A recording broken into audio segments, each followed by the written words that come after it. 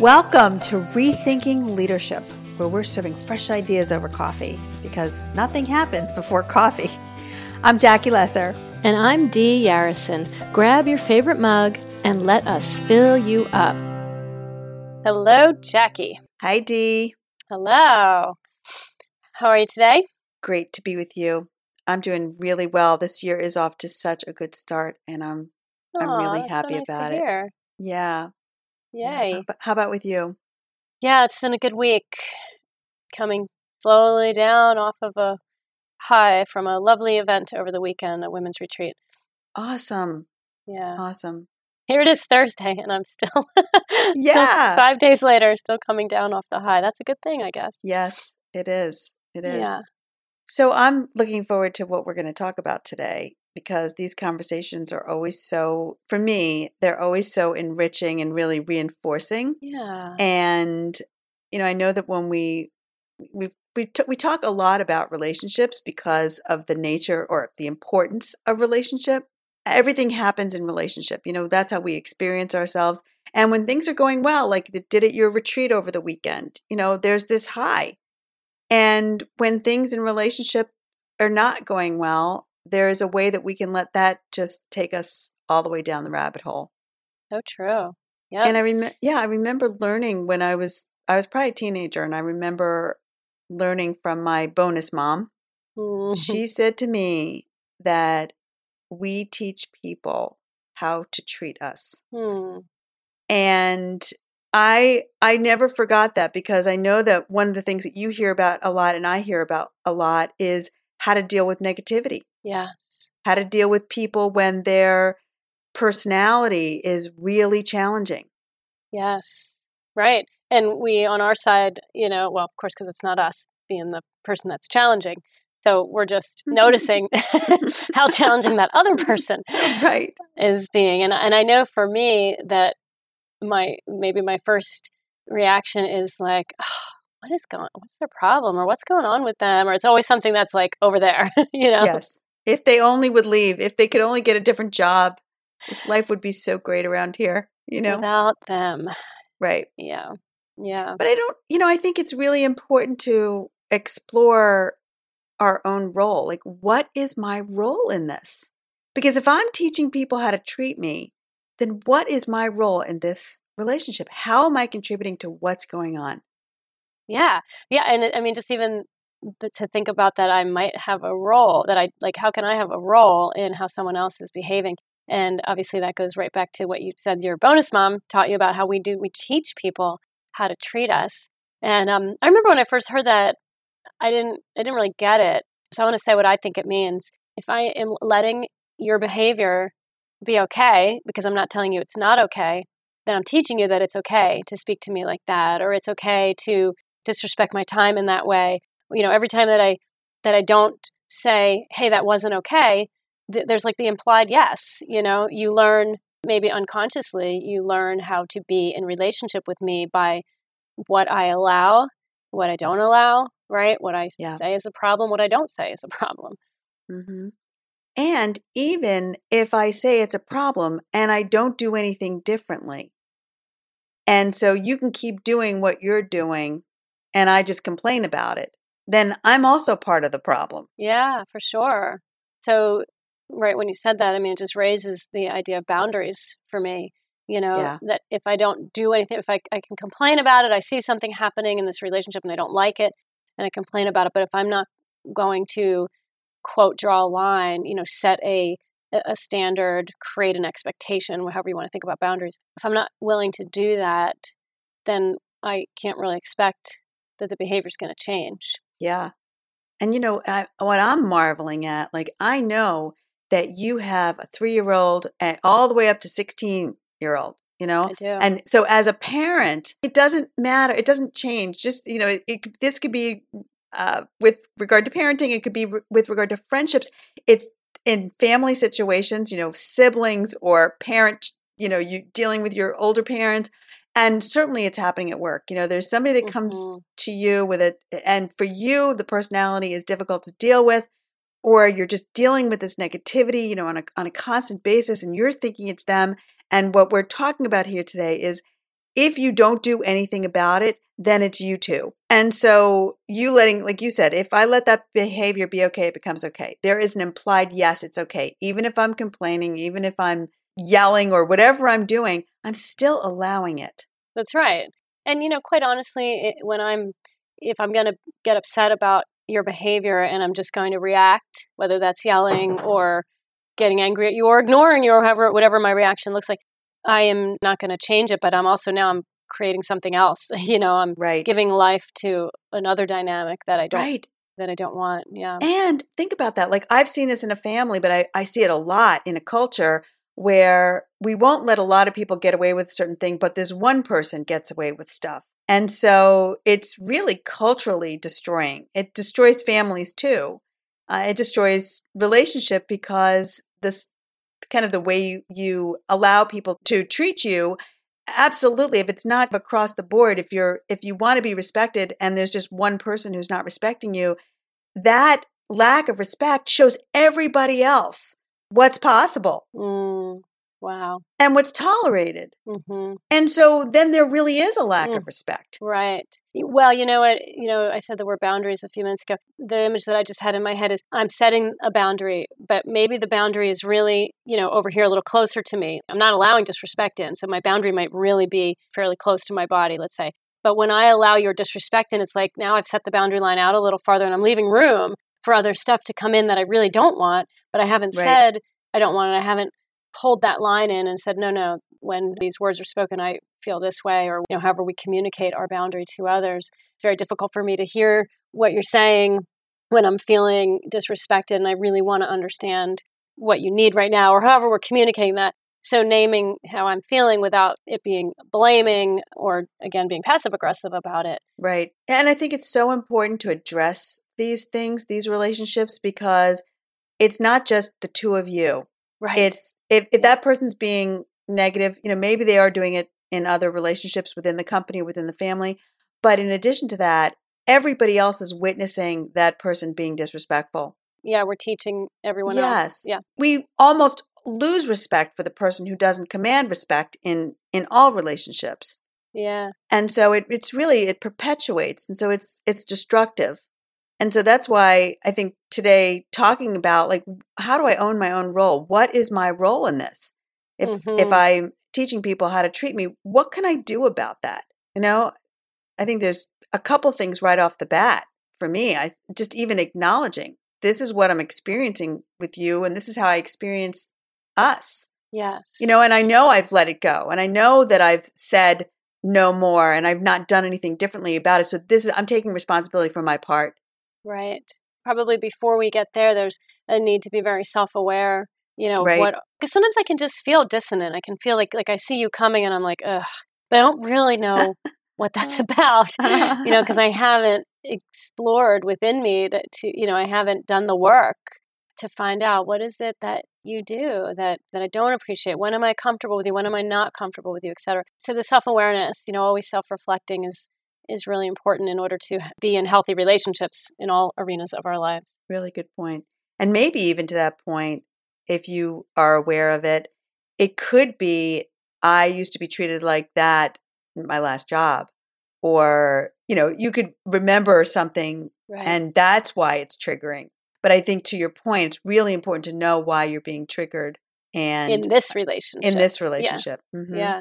That's great, because if I do that self-examination and I realize, oh, it might not actually be Jackie. Jackie's just reminding me of this last person or whatever it is, then I have the work to do with myself. Right. To just manage my own thoughts, manage my own attitude towards you. Yeah, being more present. Yeah. Mm-hmm. Positively. And then if that's the case, you acknowledge it, you can almost see this person as new. Can I begin again with this person, in my own mind? And can I take care of myself? I don't want to abandon myself in this relationship. I don't want to give my power away to this person because, she's always late or doesn't respect my time or whatever it is. But I think this owning it part is really like a part that's often really missed. Mm-hmm. We're just so eager to project it and just put the blame out there. Right. And are you saying to acknowledge it, both to yourself and out loud in the relationship. Yeah, I was thinking that, if somebody's doing something and it's really under your skin and maybe it's just the two of you. This person isn't necessarily like the person in the office that everybody is annoyed by, but just someone, you and this person aren't getting along, acknowledging it to yourself and then deciding, is this something that I need to talk to this person about? Or can I work it through for myself? Like, I know that there's been things in relationships that have annoyed me. And when I worked it through in my own mind and realized, oh my gosh, that person would have never done that intentionally. Or, you know what, this is kind of a quirky part of this person and the other parts are, totally fine. I'm just going to deal with this. Or I soften in myself, like, hey, I'm quirky too. There are things that I do that are quirky. So I think there's a way that maybe this never has to move out into a conversation about the relationship. But when it does, I think it's really important that we do not let it go any further. Yeah. And when we decide that we're going to acknowledge it out loud, like this is important, it's been going on or whatever, and I need to talk about this, I always tell people, the first couple words out of your mouth are going to be so critical, because if there's already, some tension in the relationship or a feeling of animosity or whatever it might feel like, it's very, very easy to, not intentionally, but to unintentionally put that person on the defensive. I mean, we've had this conversation when we talk about giving someone feedback, even just saying those words of, hey, I'd like to give you some feedback. Our brain goes, uh-oh, So our first couple words are really important. And I always recommend, and I try to do this in my own life, starting with I rather than you. Right. Not you need to do this or you should or whatever, but hey, I would like it if, or it would really mean a lot to me if. Right. Or this relationship's important to me. Yes. We work together every day. Yes. We live together. I want you to know how I'm feeling. That's right. I also want to know, I also want to acknowledge that I'm contributing to how I'm feeling. That's beautiful what you just said right there, because you're using all I language and you're just being direct. I want us to talk about this. I want to let you know what's happening for me, how I'm feeling, and I want to acknowledge, that I know I'm contributing to this dynamic. Yeah. Yeah, I think that's really important. And then two words that I always think of and say is let's and we. So let's look at this together, or could we, rather than I want you to listen to me or whatever, let's and we. So we're really in this together. So the words, but also your body language, your tone, like our whole being needs to also be very at peace, very comfortable, and that sounds, like, okay, well, I'm moving into this very potentially uncomfortable conversation. How can I be comfortable? That just requires a lot of self-awareness and self-management, just being gentle with ourselves, and very aware of what's happening within me, and to keep taking my deep breaths and whatever I need to do to stay in a very peaceful place, because others will feel that, the other person I'm speaking with will feel my come from place, Absolutely. And I guess that maybe even before awareness, noticing, not even before awareness, but just with awareness, noticing what happens in my body when this person comes toward me, or when I'm going to be in a meeting with this person, or when I have to go to dinner with this person, noticing the tension and all that kind of stuff. And then our favorite first line of defense, that taking a deep breath before you have the conversation, or 4 deep breaths before you have the conversation. But I think it's, to your point too, and what we're talking about, like, this is how I'm going to take responsibility. And so if I want more respect, I'm also going to be giving you more respect, right? You have a story and a journey I know nothing about. So it's really important for me to even understand where this behavior comes from. And not that you're going to say, so where does that behavior come from? But just to get to know that person on another level, so that you do understand. Because I have had this happen in my life where I had a very difficult relationship, and I could not get myself to forgive or to love this person until, unfortunately, he was in dire straits with regard to his health. And once I saw him in that hospital room, near death, all of a sudden I just saw like his life, and I just saw I just saw him as an innocent, being. And I just realized all the things that contributed to his life and how difficult it had been. And that anger just kind of washed away from me. And I know that this is an extreme case, the story I'm telling right now, but the truth is that everybody's got a story that we don't know anything about. Yeah. And so to help us soften and be more compassionate for the person who's annoying or negative, being negative, really trying to get to know them in a different way and seeing them as the truth of who they are. Yes. And understanding why, right, being willing Mm-hmm. and understanding why they behave the way that they do. That doesn't excuse it. That doesn't make it okay. You're still going to set your boundaries. Yeah, absolutely. And there's something really fascinating that happens is when I see that person as a person and can feel some empathy for their life. Not maybe I don't know anything about it, but one of the expressions that I love is hurt people hurt people. Yes. So if somebody is behaving in ways that every day that are hurtful or, negative or just they're not connected to themselves, they probably have hurt in their life. I mean, who doesn't, right? But if I can find some compassion for them and some empathy, and it softens my approach, it softens the way I feel, I can feel when I'm closing off and just wanting you to, do what I need you to do kind of thing. And when I'm really being open to you as a person. And in that moment, the fascinating thing that happens is the person feels that I may have an impact on what unfolds in that conversation without really having to say anything. I just be different, I just come in with a little compassion. Things shift. Yeah, I think that's a great ingredient to add to all conversations. Absolutely. Because again, it's like, how am I contributing to this? Am I owning my part in it? And again, think that the boundaries are very, very important, and taking responsibility for how you're going to be the change and what you're asking for, potentially making some agreements about how you're going to be together. But that happens with so much more ease and grace when you're on that playing field that feels more neutral. I'm owning my part in this. So how do we want to be in this together? Yeah. To kind of wind back around, becoming aware when we feel the dissonance, as you said, or the negativity coming from a different relationship. And then recognizing we teach people how to treat us. Yeah. So how am I contributing or allowing what I'm receiving? And how do I want to not allow it? And where's the boundary that I want to set? So you're aware. Now you're noticing your contribution. You're setting that boundary. Perhaps you're creating agreements. But this whole thing is happening in a container of compassion. Mm-hmm. Yeah. Very important ingredient that we added there at the end. I'm glad we did. Yeah. And I think, we could probably talk about this topic from a number of different angles. So this will likely not be the only episode. Yeah.